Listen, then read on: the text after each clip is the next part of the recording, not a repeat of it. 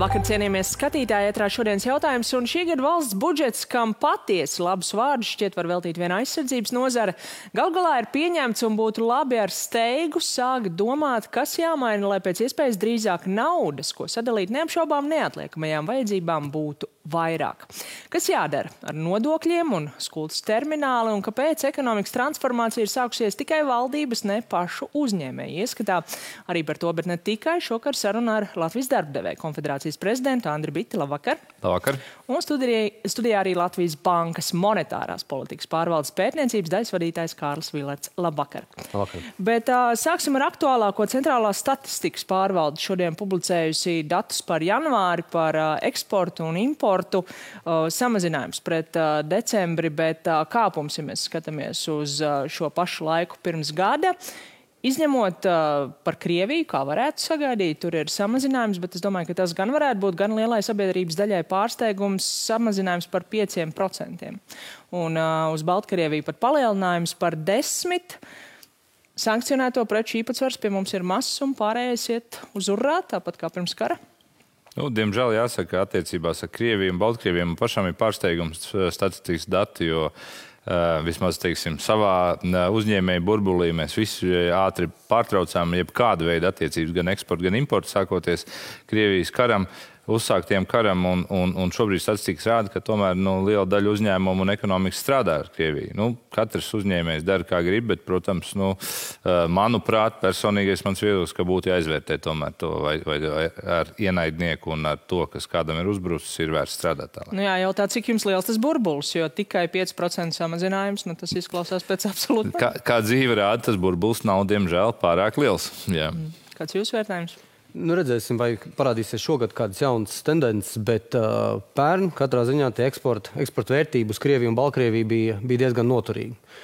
Intuitīvi šķist, ka kara un sankciju un vispār arī, kā Bitskungs minēja, ētiska apsvērumu dēļ, vai ne, tur tam apjomam vajadzēja krist, tas īsti nenotika, vai ne. Ko mēs redzam, tur, kur bija sankcijas, tur uzreiz bija vērtības samazinājums, tur, kur sankcijas nebija, tur bija diezgan dzīvi turpinājās pa vecam. Jā, piemēram, tur, kur nav sankciju, kokrūpnieku pārstāvs Kristaps Klaus, Latvijas radio kolēģim šodien raidījumā pievienotā vērtība pauda, ka tur ir jāskatās, kas tās ir pa precēm, pēc viņa teiktā, piemēram, alkoholu, varbūt pat ir vēlams eksportēt, pēc viņa tie argumenti bija, lai tad viņi tur nodzers un mēs dabūsim viņu valūtu, viņu dolārus.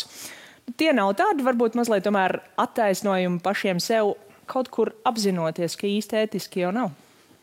Es domāju, ka tas ir katra uzņēmēja jautājums, ja, un ētikas un morāls, latiņas jautājums. Un mēs izvēlējāmies ļoti ātri, un daudz man tiešām, tāpat arī kokrūpniecībā, gan citās nozarēs izvēlējās ļoti ātri, tikko sākoties karam, vienalga, kāda bija situācija un cik tas tirgus bija interesants, un 20 gadus viņā bija strādāts un lolots, viņš atteicāmies, jo nav pieņemams strādāt ar kādu, kas kā valsts uzvedās pilnīgi neadekvāti. Un tad jūs trāpīs uz tiem, kas acīm redzot veidotos 5% samazinājumu, bet viens ir ētiski, iespējams krietni gan ētiski, gan iespējams arī juridiski problemātiskāk ir šis strauji augošais eksports pie mums uz NVS valstīm, piemēram uz Kazahstānu, kur ir jau diezgan liels pamats domāt, ka tās preces tur neapstājas, bet tālāk dodas uz Krieviju. Kā jūs teiktu, cik liels ir pamats domāt, ka uzņēmēji paši ļoti labi zina, kur viņi šajā situācijā iesaistās, ka tas nav eksports uz Kazahstānu, bet ka tas nonāks tālāk tur, kur sankcionētas preces nedrīkstētu nonākt?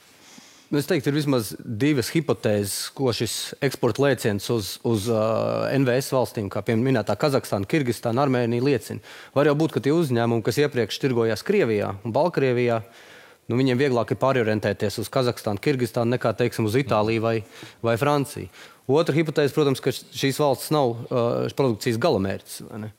Šeit ir jāatzīst, ka te ir viena no mazas valsts priekšrocībām ir tā, ka mums tas eksportējošu uzņēmumu skaits uz šīm valstīm nav mērāms tūkstošos. Tas ir visticamāk pāris desmit vai neliels 100 skaits, un tiesību sargājušām institūcijām vajadzētu varēt pārliecināties par attiecīgi motivācijas un kādu darījumu. Jā, spriežot arī pēc Bitskungas sejas izteiksmes tajā brīdī, kad jūs teicāt, ka ir vairākas hipotēzes, jūs zināt nozares iekšienē, kur tie ir? Nē, nozares iekšienē es gan nezinu, bet es teikšu tā, ka ar ļoti lielu pieredzi pats strādājot savā biznesā eksportā daudzus gadus, tad nav tā, ka kāds tirgus stāv tukšs un tur viņi nestrādā, jo tu strādāji ar Krieviju, ja, un tad pēkšņi viņi cietu, sāki atrast jaunu tirgu. Tas ir ļoti lēns process. Līdz ar to, teiksim, es teiktu, ļoti liela varbūtība, ka tas ir šie ceļi, lai apietu tiešo, teiksim, aizliegumu vai sankcijas, lai preces nogādātu Krievijā vai Baltkrievijā. Bet tad tas vairs nav tikai ētisks jautājums, tur vairs nav diskusija, tas ir juridiski, tā ir sankciju pārkāpšana?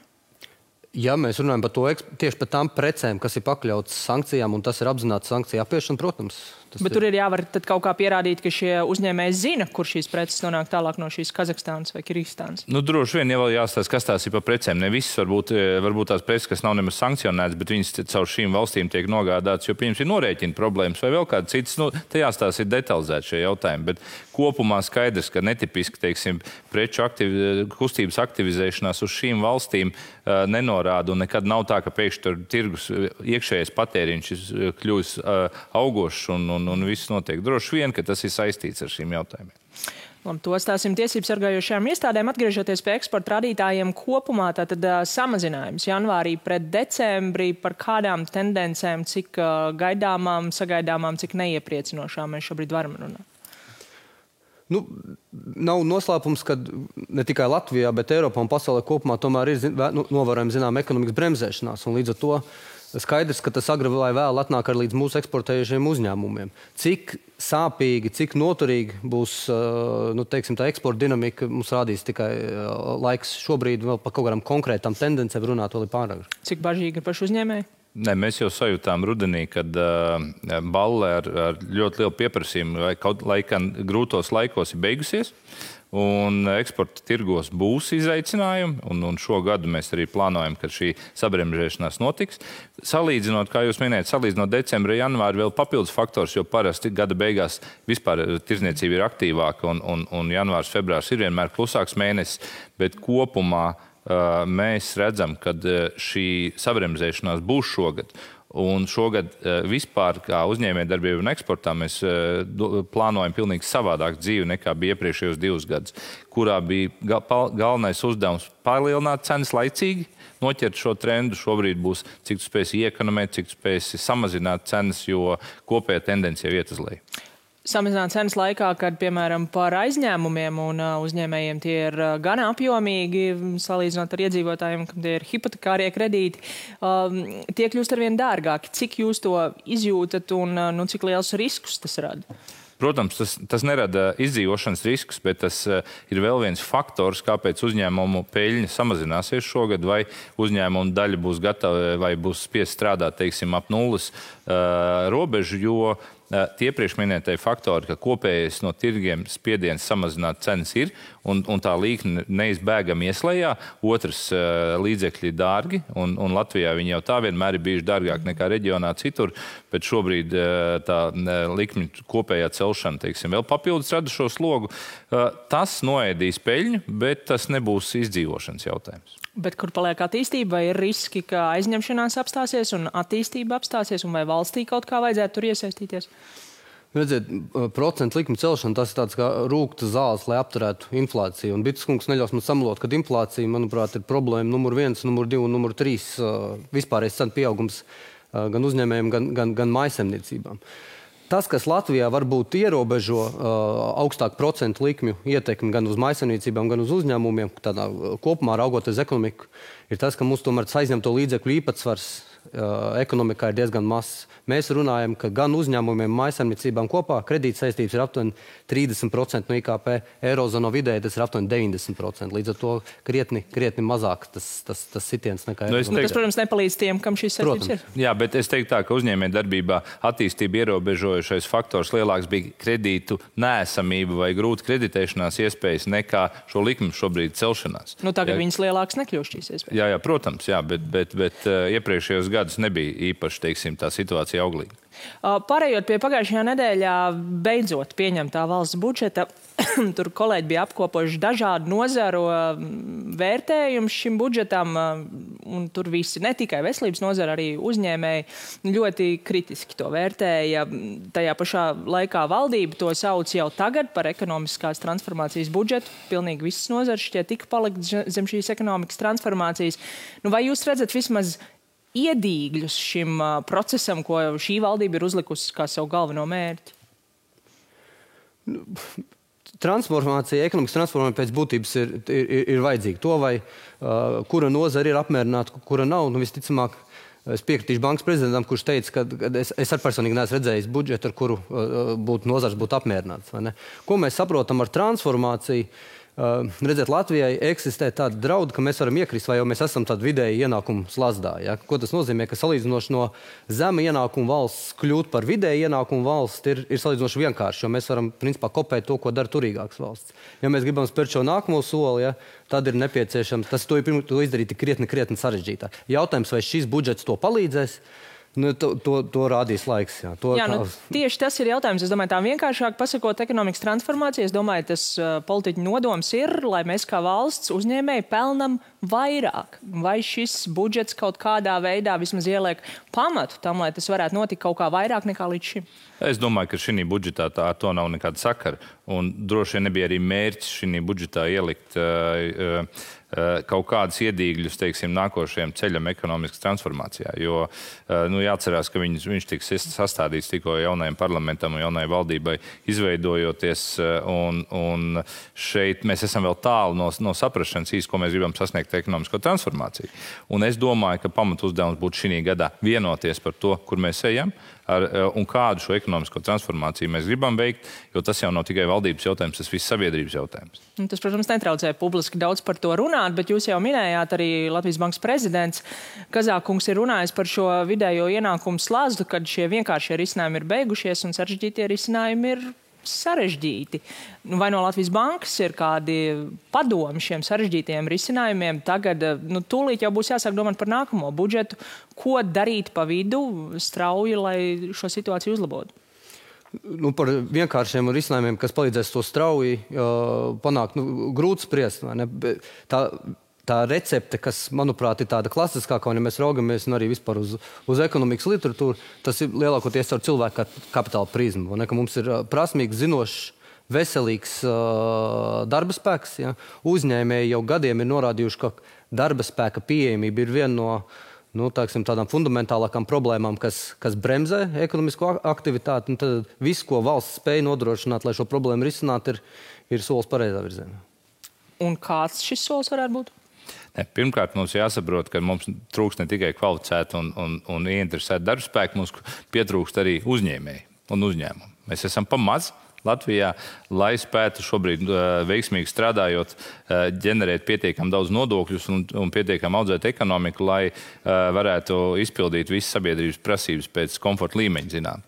Un mūsuprāt, teiksim, ir tas, ka skaidrs, ka ekonomiskā transformācija nav ātrs solis, un nākošais gads mēs neko neizmainīsim, bet tas ir komplekss jautājums, kurā mēs audzēsim gan uzņēmumu skaitu, kas kaut ko ražo un eksportē, gan cilvēku skaitu, kas tajos strādā, gan kopumā samazināsim arī citus izdevumus. Jūs jau sakat, ka mēs tā darīsim, bet vai mēs zinām kā?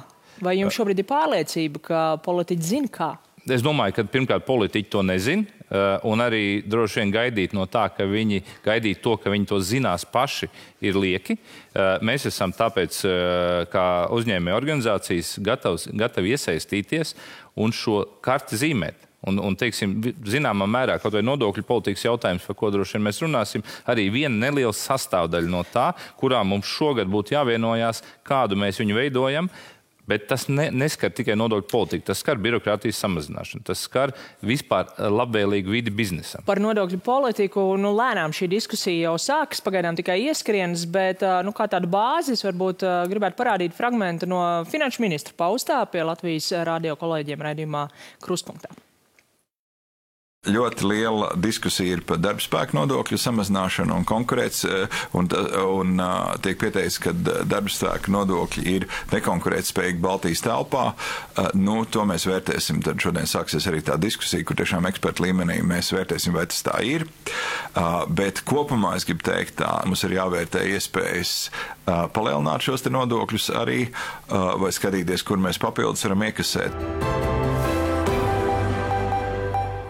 Es varbūt piebildīšu, palielināt nodokļus, tas nebija domās darba spēka nodokļus, bet palielināt nodokļu masu kopumā, tātad kaut kādus nodokļus, bet mēs dzirdējām finanšu ministrā šaubas par to, vai ir problēmas ar šiem darba spēka nodokļiem. Pirms tam viņš arī diezgan noraidoši izteicās par PVN mazināšanu, savukārt citi nodokļi iespējams jāceļ. Kā jūs to redzat kā tādu bāzi šai diskusijai par nodokļu izmaiņām vispār?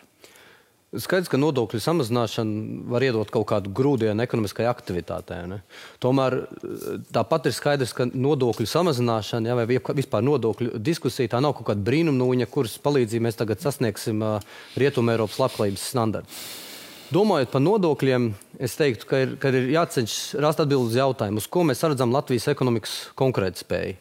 Vai tas ir zemi nodokļi, lēts darba spēks vai vispār lēts izmaksas, un tad mēs spējam konkurēt uz izmaksu prizmas, vai tas ir caur augstāku kvalitāti, augstāku pievienoto vērtību, kas visticamāk prasa šo transformāciju, ja? Kvalificētāku darba spēku, kas mūsu izvēlētajā modelī nozīmē arī pietiekami lielu budžetu finansējumu. Tas ir arī ilgtermiņa jautājums? Protams, tas ir ilgtermiņa jautājums, jā.